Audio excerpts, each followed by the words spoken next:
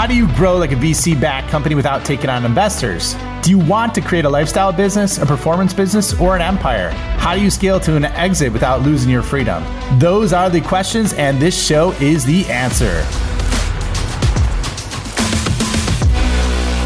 Welcome, everybody, to the Scale Up Show. This is your host, Ryan Staley, and I have a very special guest with me today. I have Chris Savage. Chris is the founder and CEO of Wistia. Prior to co-founding Wistia, he graduated from Brown University. He's been there for 16 years. The thing I love about your bio, man, is you love spending time with your family, getting super caffeinated with cold brew coffee. It's a sweet spot to integrate there. On top of it, too, he's the podcast host of Talking Too Loud, which has actually been on fire lately. We were just chatting about it before. Chris, welcome, man. Happy to have you on the show.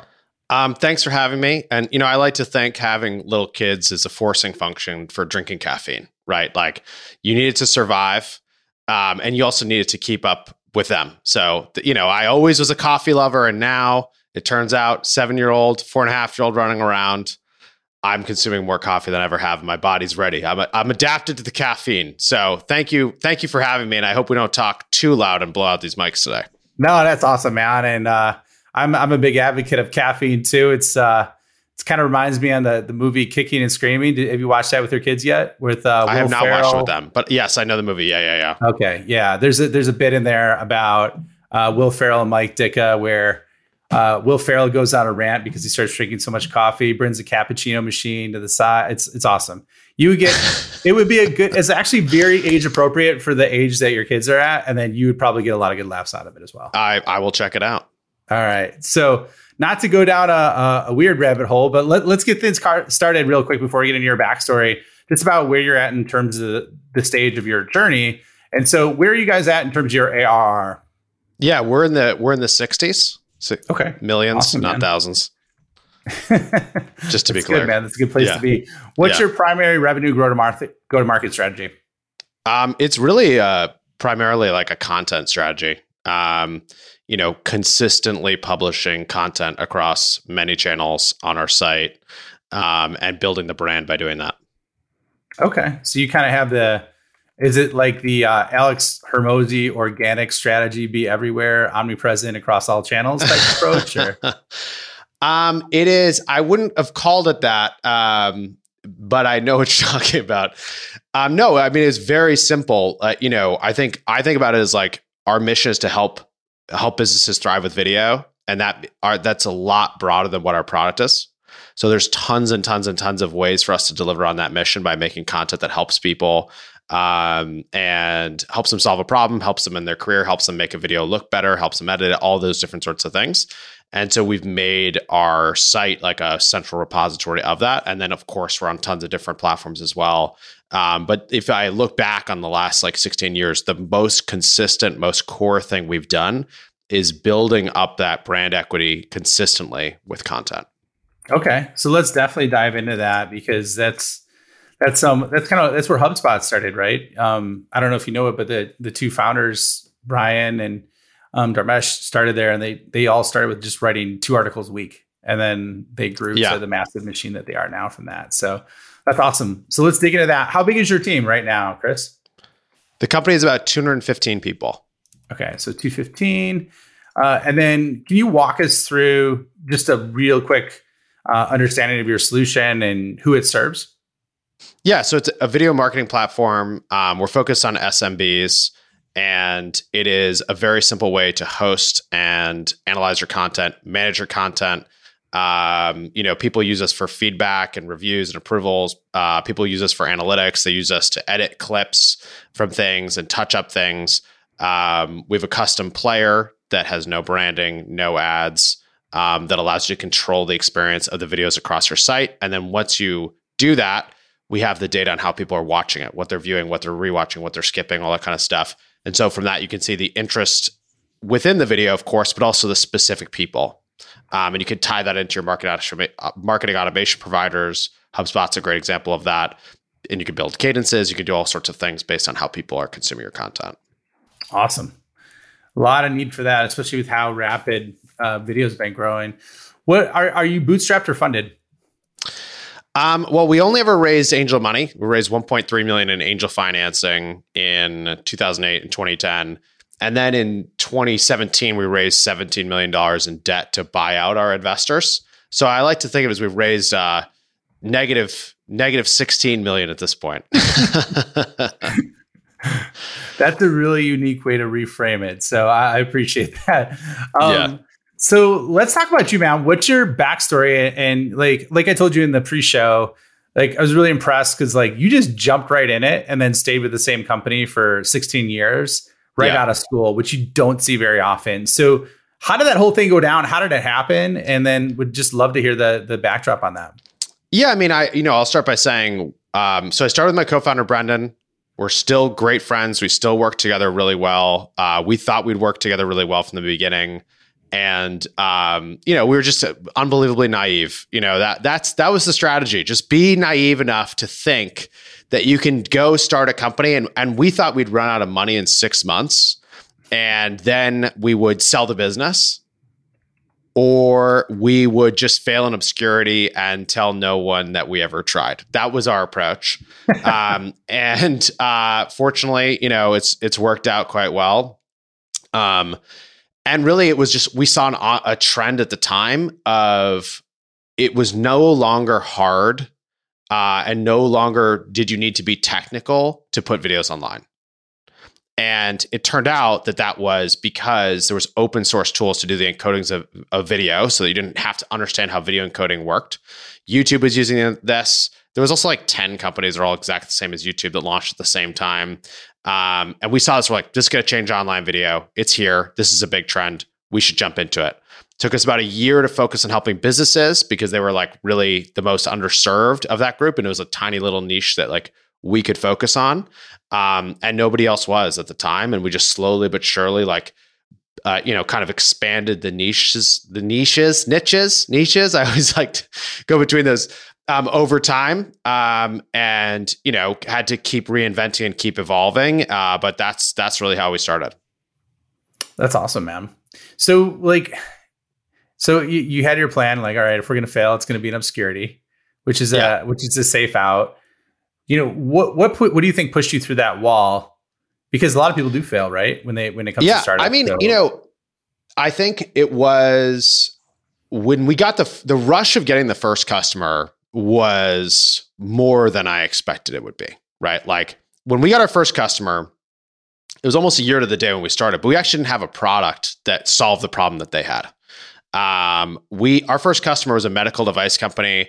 We got connected to them through a friend. They were sending DVDs all across the world, and they needed a secure way to share these DVDs and let doctors comment on them because they were shooting video of surgeries, and DVDs was like how they did it, right? And we had made a lot of things in that first year with video.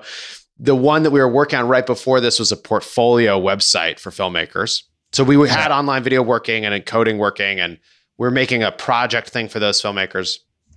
But we went to the medical device company. They said they want to secure a private way to do this. And we just made up a price.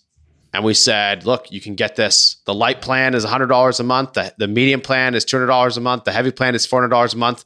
What do you get? Private secure video sharing. That's it. But we didn't have the product. We had some of the tech we'd built, but we didn't have the product. And they looked at it and they're like, wow, this is a great deal. Let's do this. And they got the heavy plan. And then we scrambled and spent 2 weeks making the first version of Wistia. And the rush was so real from like solving an actual problem for an actual customer. And that just continued. And over time, I've learned that like, it's not that hard to predict, I think, like what the future of a lot of tech is going to be.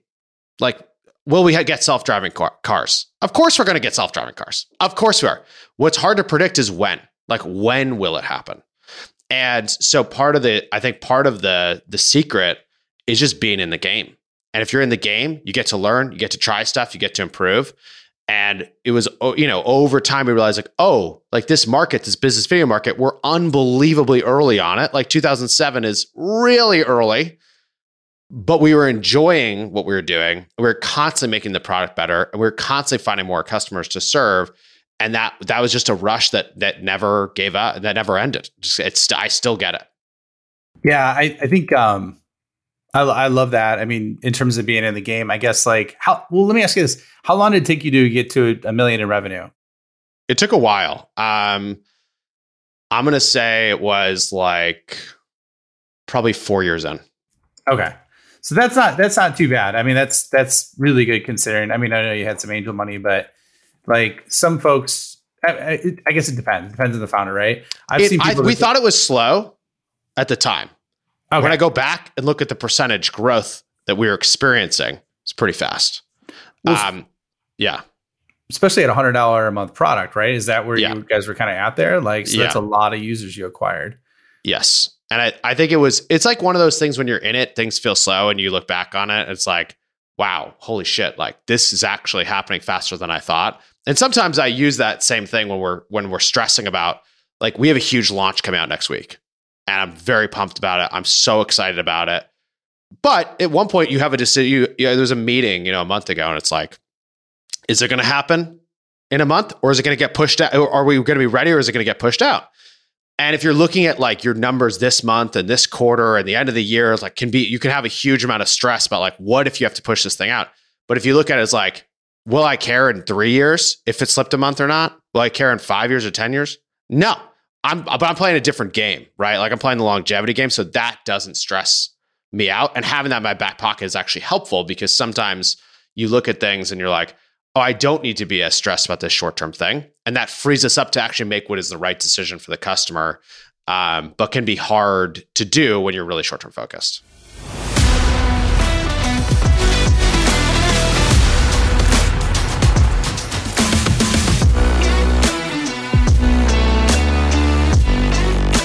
Hello, this is Ryan here. Real quick, if you are enjoying this episode, please hit the subscribe button and leave a comment or review. If you want more help or just want to learn more about what the top SaaS CEOs and founders are doing, check out my website at www.ryanstaley.io. Join my newsletter, check out other free content and resources I have there, and let me know if you want to scale your business. Now back to the episode. First of all, so what increments do you think of in terms of, you said long term? Do you think in like 10 year, 5 year, 20 year? What's your increments? I try to ask myself the question, like, am I making decisions in how the business is run that I'm going to be excited to do this in 10 years? And I try to picture like, what will my life be like? Like, how old will my kids be? How old will I be? Am I spending my time the way I want to spend it? Which is, I think, a pretty fundamental question to ask yourself. Like, am I in the right world? Am I doing the right stuff? And I think you also like that's also, you're asking yourself a fundamental market question. Do you believe that the market you're in is going to keep growing? Do you think it's going to be big enough to sustain that much effort and time? And I think it's healthy to like check in on that. And obviously we look at things of like, we have milestones and goals that are set out for 2 years or 3 years out from now, or all these different sorts of things, and things that are for the quarter, of course. But yeah, I try to start with 10. Okay. So that's strong. And do you have like a target for the company in 10 years where you guys want to get to revenue wise? We have not set a revenue target for 10 years. Okay. Yeah, we've set other like different goals that are on like 3-year timelines internally. We have a mission that should get us to 10 years and beyond. But yeah, it's kind of like, what's the feeling, and what do we think is like a scale that we could be on in 10 years? And then working backwards, like, what is a goal that's hard but achievable in 3 years? And then that's kind of, we keep trying to go to 3 years to anchor to that, and then use that to set our shorter term goals. Okay. So, and then when you scale to, just, does that mean like the impact you're making or how many people you want to serve? Is that kind of what you're thinking in? And then yeah, that's the type of stuff we talk about. Yeah. Okay. That's awesome, man. Cause that's like, and I was literally just listening to something on this about, you could tell how advanced an entrepreneur is or founder or CEO by the time horizons they look at, right? For their goals. Right. So, and one of the number one things they were talking about was that a 10-year time horizon is most typical for billionaires. So congratulations, you're doing something right. That's why I was asking the number. I'm like, I wonder if he's got that $1 billion number in his mind or whatever. So that's pretty cool.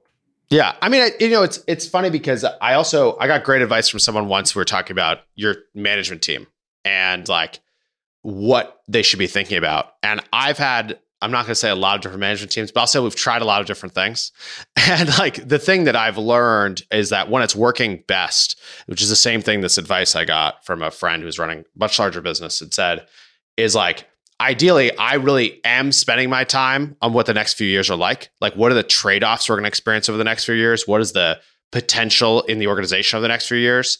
And then the VPs, like, they should be spending time over the next year to two. And then the directors should be spending their time on like the half year or the quarter. And in an ideal world, that's what's happening. And I will not say we're always there, but I have experienced that. And it is like a pretty amazing thing to see, because you start dealing with problems that could exist a year from now if you don't do XYZ thing. And it makes it a lot easier to make the decisions in the short term if you're actually spending your time talking about and working through the longer term stuff. So, I love that. I mean, I think that's amazing. Like the kind of the way you frame that up with like you or the CEO 2 years, right? And then VPs next year, directors, couple quarters within the next year. I love that. So how much time do you spend on a weekly basis thinking about that or investing time on that vision? In the longer term stuff? Yeah, exactly. It's a surprisingly large amount of time, I think. I spent a lot of time talking about the trade-offs of like, are we investing enough or not? Are we investing enough, too much, too little? And, as the scale of the business has changed and grown, the scale of that problem is different than it used to be. And I'll give you an example of like this year, we decided we think we have a bunch of stuff figured out. We think we have the right strategy, but we need to do a bunch of things at the same time. And we need to expand how many things this organization can do at once. And so we're going to hire much more dramatically than we have in previous years. So we started 22 with 130 people. And we've grown to 215 people already under our own steam. And we did that because it felt like if we do this and we make these investments earlier, we're going to start to get the payoff of all of these investments, in 22 and 23. And if we don't invest enough, we're going to be delaying the time that this stuff comes out. And this is a difference of, tens of millions of dollars in investment. And it was actually pretty easy to make the decision around this because we'd spent so much time on what that future could look like.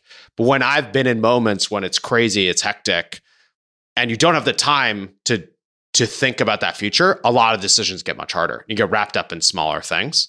And ultimately, it's harder, I think, to take bigger bets. So how long did it take you to get to that point, like where you were starting to look? And this is why I love podcasts, man. I had no idea that we were going to talk about this, about your vision strategy, but I think it's really cool because I haven't heard anybody else talk about it in this frame. So at what point of the business did you start thinking at that level? Like what revenue range? Yeah, I think I was like, how deep to go? We started thinking about this probably when we were like 15 million in revenue. Okay. But I made a bunch of mistakes because I thought 15 million in revenue was a lot. And I was equating how long we'd been at this partially with the size of the business. Okay. Because it was like, we're grinding, we're going, we're not raising venture capital. We're not growing 100% year over year after we hit like 10 million, right? That's not what Wistia has been. And so we're like, hit 15. We're like, wow, look at us. It's a real business. This is sick. And everyone's like, yeah, this is sick. It's like, should we add other lines of business? Like, oh, that seems like a thing you do when you're bigger. Yeah, you have other lines of business. Like we start researching other lines of business. We start doing all this stuff. We basically distract ourselves. We build some shit that's really valuable, but it's not in our core product. And people are confused. And like, God, and it took a while some of those things are just getting unraveled right now. Like it's crazy how long things can take once you have a large organization to get the extra things pulled apart and into this like core, right? So I thought I was doing it back then. And then I would say it really has been only since like probably 2020 that we had I didn't understand really that once you have a truly strong senior management team, I know everyone says this. It's so easy to say, build a strong senior management team and that's how you scale, but it's pretty hard to do. And it's hard to do because not only I think do you need people who know the shit, you also need to work together really well. You have to trust each other. You have to be like, you should not be a family, but you should be a high functioning organization where everyone's playing a specific role. And once that happened, suddenly I was like, I'm not in these meetings, literally. Like my time I have all this time back. This is crazy. And what am I going to do with this time? And it's like, oh, wait, I should talk to customers. I'm talking to customers more. It's like, oh, I should be using the products myself. I have my own podcast and I'm making video versions of the podcast and they're going in Wistia and I'm playing with different products that you can use to edit and do all this. And it's like, then when we're putting an editor in our product, which we did this year, it's like you have way more conviction about the stuff that should be in there and the stuff that shouldn't be. And it's only because I have the time, because you've built the team and you've delegated enough and all those things, can you actually even be at that place?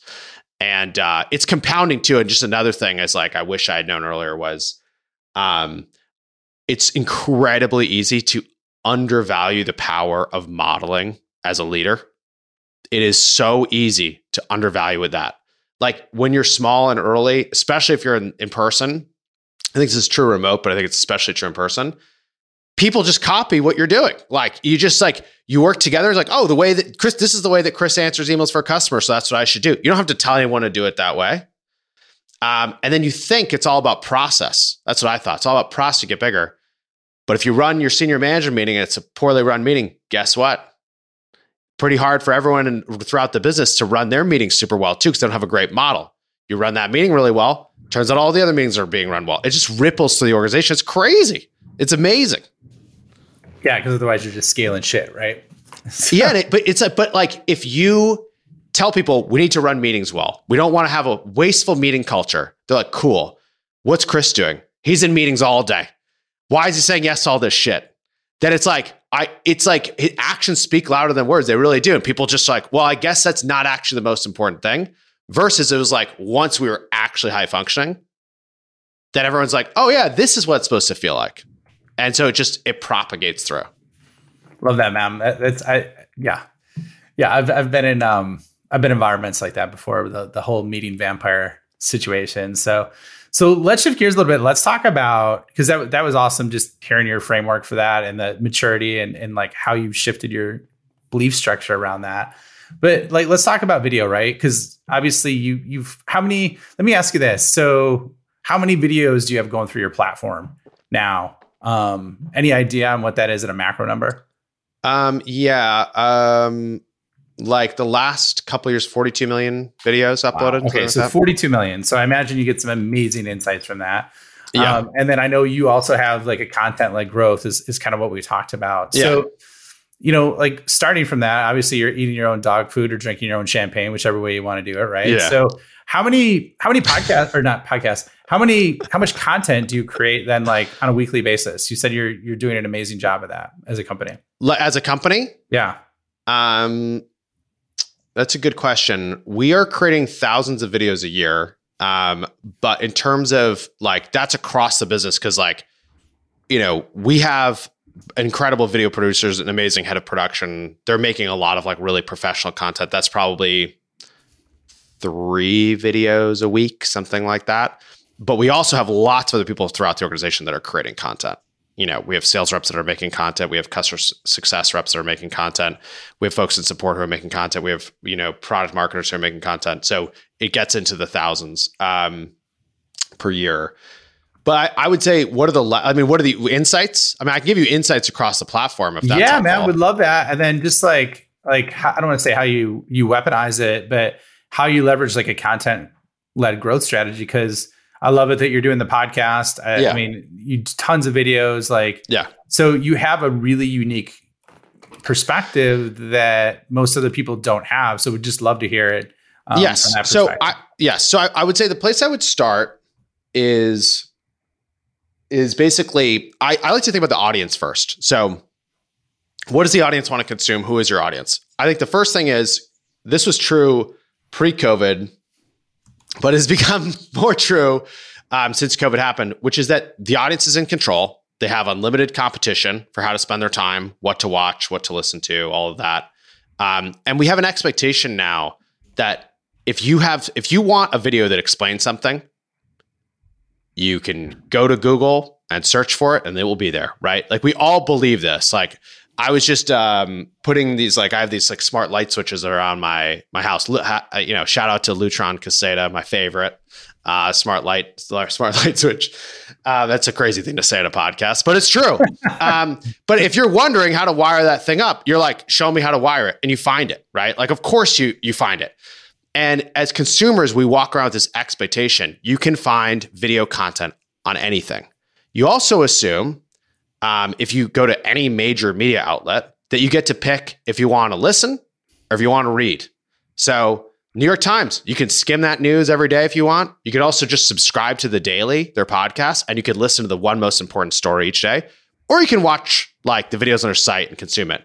The audience is in control. They get to pick. So I start there. Now, let's jump B2B. Okay, what is it different about someone who's in B2B versus B2C? Nothing. They're a human being. Like they're having the same experience as you and me. So what are their expectations? Their expectations is they get to pick. Do they want to watch? Do they want to listen? Do they want to read? So the first thing I would say is look across your content. Look for the lowest hanging fruit, the fruit that's the content that's on your site that's already driving interest. Or if you don't have the content yet, talk to your sales team about the things that are coming up consistently. Talk to your support team about the things that are coming up consistently, and make that content in all those formats. And I would start with the base at the bottom of the funnel and work your way up. The thing that's really interesting that's changed since COVID is we saw an enormous increase in the number of videos being created. Absolutely enormous, right? Expectations shifted in terms of where these videos are. You and I assume you're in your home right now. Yeah. Are you in your home? Yeah. We're both in our homes, right? Shooting stuff from our homes. This was not the norm before. Some people did it, but it wasn't the norm. And the cost of creating it has come down, right? So production up, cost down, expectations different, and consumption is actually way up, and it's stayed up. Really? That's one of the most remarkable things is like the number of videos being created like in 21 compared to 20 was about the same as 2020 versus 2020 was up like 3x on 2019. It's stayed up, but the total time on consumption's gone up. And the other interesting thing is consumption of long form has gone up a lot. Really? Okay. So has short form. But I think this is really interesting because the advice like 4 years ago was, if you're going to make a video, make it short. Make it to the point, capture someone's attention. That's great advice if someone has no connection to you. But if they're building a connection to your brand, someone will watch this podcast, right? Someone will watch it. People will watch webinars. They will watch really in-depth stuff. My co-founder we were talking about this the other day. We were getting really fired up about it because I was looking at this data. I was doing some presentation on this. I was talking to him about it. And he was telling me about this guy he watches called Obsessed Garage. Have you heard of this? No. It's a guy who basically has these like 30-minute and these hour-long reviews of stuff to help you like really clean your car, like fastidiously, like the best gear that exists. And you go look, and there's tens of millions of views on this stuff. It's all long form. It's slow, but it's super, super specific. It's super niche. And I think that's a really key insight of like, we will spend enormous amounts of time on something if it's going to bring us joy, or in B2B, it's going to help us grow our business. It's going to help us grow our career. It's going to help us differentiate. And I think that the way when I think about that insight now is like, that means we all need to be making content across the funnel from the very bottom all the way to you should build a brand and you should build an audience with content. And then it's actually how do you atomize the content and get it out there so that some people can see the long form stuff, but some people, the only way you're ever going to convince them to watch the long form is to watch the 10-second clips that you put on TikTok or you put on Reels. Okay. So I love that. So if you're looking at it, and that was really good insights, because I would have guessed long form would have went down still. So it's interesting to say that. And I'm going to check out Obsessed Garage because that's very random in terms of what you're It's so talking about. random, but there's so much stuff like this when you get into it. It's we all do it. We just don't recognize like that the behavior changes there. So do you, for your podcast, like how much, because I saw it on your website, I checked it out. Yeah. I didn't follow you around I didn't stalk you around the web though, per se though, right? So like, do you do that with do you cut up your podcast into YouTube Shorts, TikTok? Yeah. So I'll tell you the strategy. So we wanted the podcast to be something that was really easy to start. We wanted the production not to be crazy. Like we said, hey, we're going to do this, but we need it to be a format that we can keep going on and we could keep improving. Like if the format's the same, we're going to get better at doing it. We're going to ask better questions. We're going to bring more guests on, right? And we host it on the site. So you can go to wistia.com and you can see it and you can watch it there. You can listen. But that is really just to convince somebody that it's worth subscribing. So when we started the podcast, the majority of the listening and watching was happening on Wistia.com. And now the majority of the time spent with the podcast is on other platforms by a long shot. It still always spikes on the site first when a new episode comes out, but then it goes onto these other platforms. I'll also just mention like the reason that's also helpful for us is we can actually see that it's getting us customers because we have those people that are hitting the site. So you can see, hey, of the people that hit the site, what percentage of them become customers?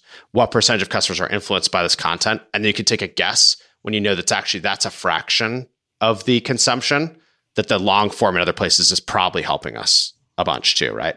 Gotcha. So that's helpful. Then what we started doing is we started with individual clips that we were putting on like Twitter and LinkedIn because we felt like that's where the B2B audience is. My insight there, LinkedIn, literally 100 times better than Twitter. I know many people know this. I feel like I was late to the game on this, but like I get 100 the times engagement on LinkedIn with a third of the size of the audience I have on Twitter than on Twitter. It's crazy. And I think my theory there is that there's just more demand than there is supply still. There's a lot of people refreshing that feed and you gotta put your content there. And then in the last couple months, we've started taking clips and also putting these clips on like TikTok and Reels and Shorts. And the strategy there is because of the way the algorithms work, TikTok is more focused on the individual video than the creator. Like they're not a social platform. They're like an entertainment platform is what they call it. So you can put 10 clips there. And if one of them takes off, it's like you can have 0 followers and you can put clips there that get thousands of views or millions of views because it doesn't matter if you have followers. So what we're doing is basically we're trying to get our TikTok strategy to be in a place where we're consistently posting like 4 to 5 clips from each episode. Then we'll take the best clip, the clip that performed best, and we'll bring that to Instagram. And we'll bring that to LinkedIn. That makes sense? And we'll put that on Shorts too. You're testing it out on TikTok then. That's what we're doing right now, which so far has been working, which is great. And it's real. I mean, it's transparently, it's very early days on there. But I'm excited about it because we put some stuff on there. It's like this thing got 1,000 views, and this thing got 50, and this thing got 50, and this thing got 50, and we put another one and it gets 1,000, and these ones get 100, 100, 100. And I'm like, actually, now that you say that one with 1,000, it is more compelling, but I almost wasn't obvious beforehand because all 4 clips seemed kind of interesting, and then it feels like more bang for the buck because on LinkedIn, it does matter who the creator is who's uploading the content. Okay. And so if you upload a bunch of stuff that sucks, your stuff will get boosted less. So you want to have a higher average quality content on there. Yeah. I think that makes sense. LinkedIn is really different with video. I think they made a shift about 3 months ago. It seems like they were like penalizing video like terribly. And a few months ago, it seems like they've kind of juiced it back up. So yeah, it kind of feels like it's become video first. It's in a lot of these platforms. It's crazy. I mean, it's so different than it was before. Yeah. I mean, yeah. What about YouTube? Do you do a lot on YouTube? I didn't really hear you mention. I know. Yeah, it's funny. Shorts, we're doing some on YouTube. I think we will do more in the next year. Whenever I think you make a big piece of content, you have to ask. I like to think of it basically as a product by itself. If you have a product, how are you going to launch it? Where is it going to roll through first? And use the example of like traditional media. Like you have a movie, that's your content. You have the trailer for it. Then you see it in theaters. And after it's in theaters, it's streaming. And then it's on airplanes and all this other stuff. And so we've done a lot in the past of like, oh, we'll get leads out of this thing. We get leads. And we're like, oh, well, people saw it already and they saw it was gated. And like, did that hurt us or help us?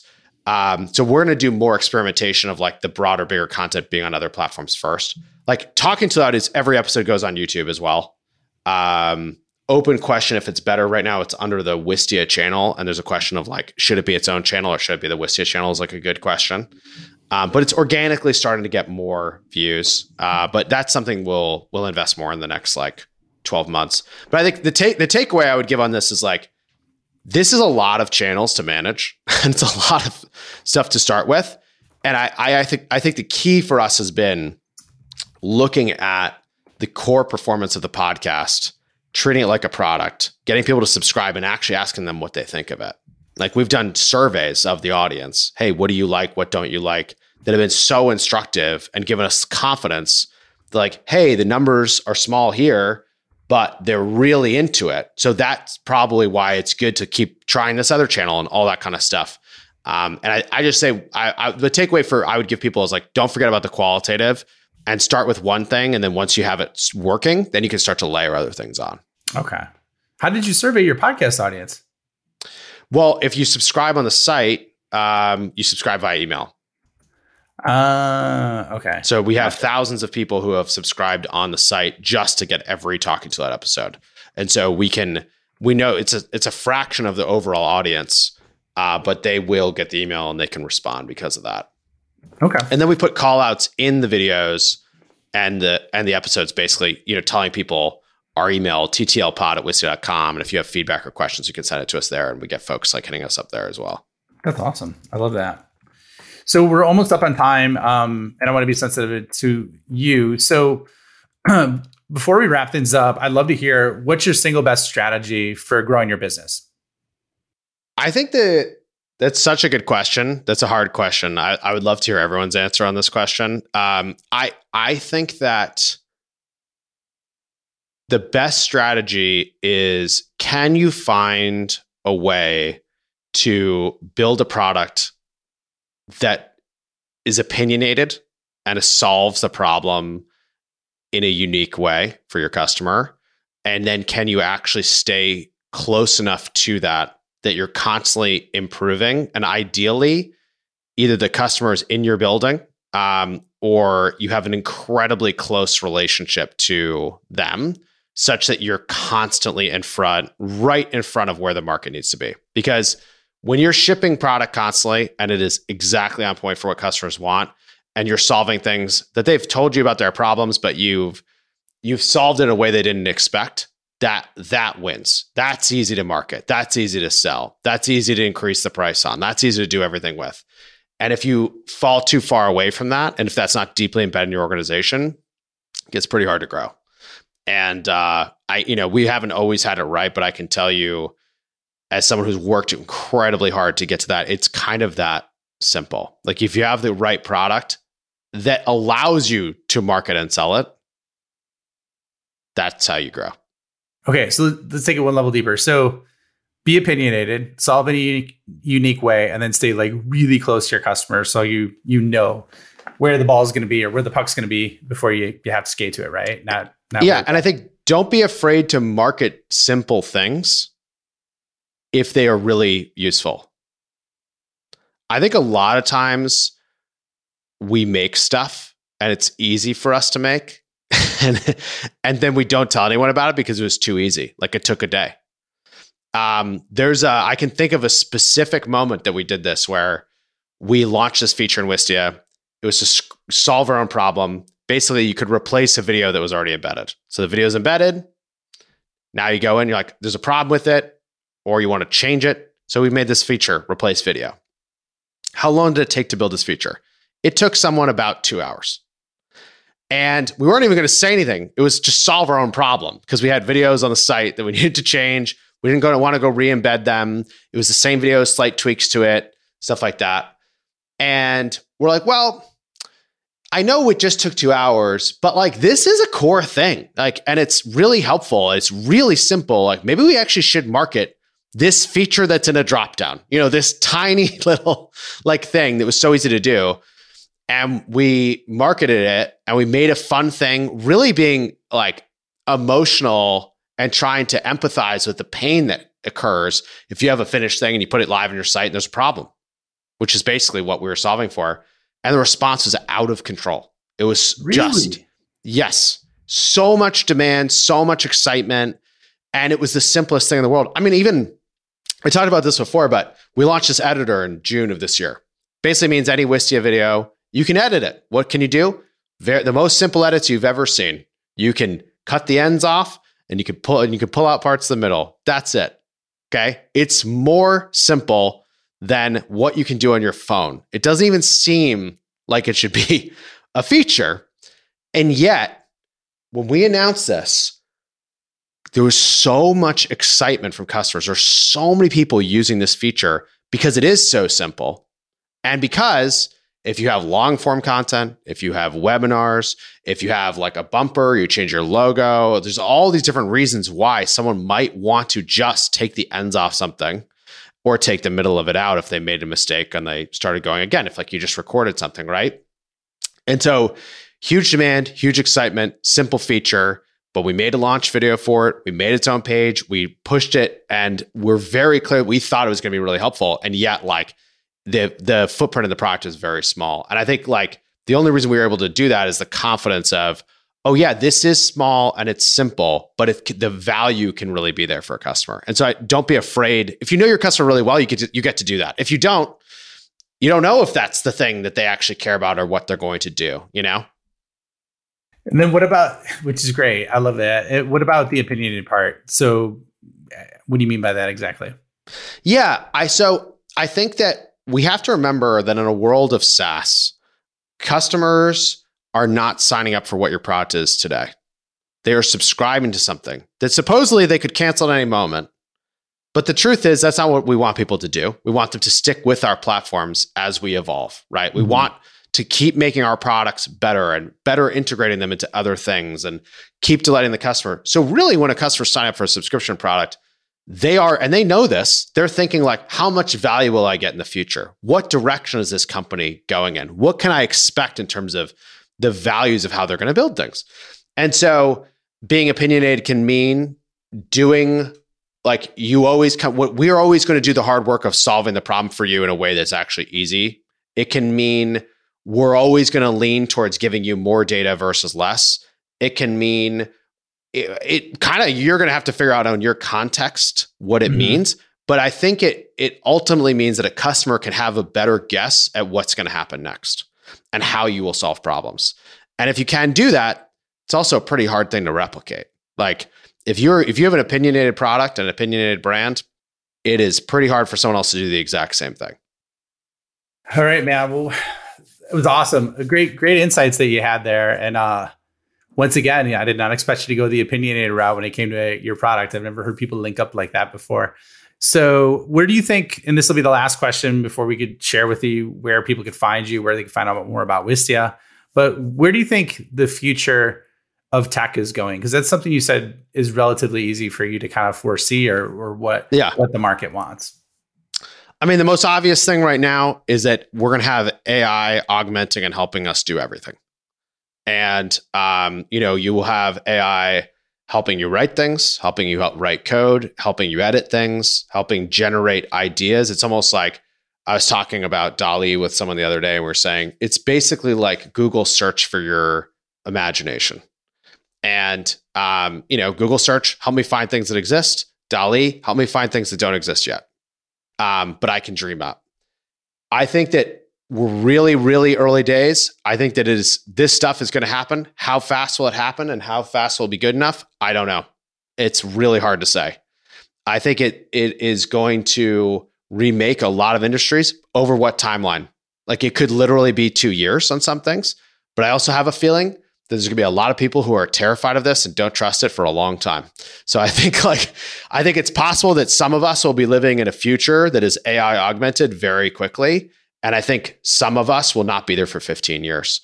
And I can't tell you when the switch is going to happen, but I think that seems likely to happen. I think full self-driving is coming. I think the question is when. I think it's going to come. I could go on, but I know you don't just want me talking about like what I think the future of all technology will be for 30 minutes. I mean, I would, if we weren't up on time, I would definitely keep going, man, because I think the discussion has been fascinating today. So, but unfortunately, we do got to wrap it up. So where can people find you? Where can they find out more about Wistia? And then we'll wrap things up, man. Yeah. So you can find me at csavage on Twitter. I'm on LinkedIn, I think at CJ Savage or something, just search for Chris Savage. I'm also on TikTok under some other thing. And you can find my podcast, Talking Too Loud, at wistia.com or wherever you listen to podcasts. Just search for it. And Wistia is wistia.com. You can find all our stuff there, all our products, all our content. And Ryan, thank you for having me. This is really fun. And I didn't expect to talk about this stuff either. So it's always a delight to have the conversation go into things that you're passionate about, but that you don't realize you're going to talk about. Yeah, no, it was awesome. And I appreciate you being on. I'm very, very gracious to that. And I noticed you got excited because you talked loud in a few situations, not continuously the whole time. So good stuff, man. I'm trying to look at my monitor over here and I'm like, I'm peaking. I had to adjust it down at one point during this. Awesome. All right, Chris. Well, thanks a lot. We'll see you all in the next episode. Thank you. Thank you for checking out the Scale Up Show. My mission in life is to help founders and revenue leaders avoid all the pain and suffering in revenue growth so they can flip it and create a life of their own design. So if you enjoyed this show, please like, review, share it on social, and more importantly, just share it with a friend. Share it with someone that you think could learn and benefit from what you heard on today. But the more we get the message out, the more people we could help, the bigger the impact we make, and the bigger the community gets, which helps everybody. So once again, thank you for being a loyal listener. I appreciate you and look forward to seeing you on the next episode.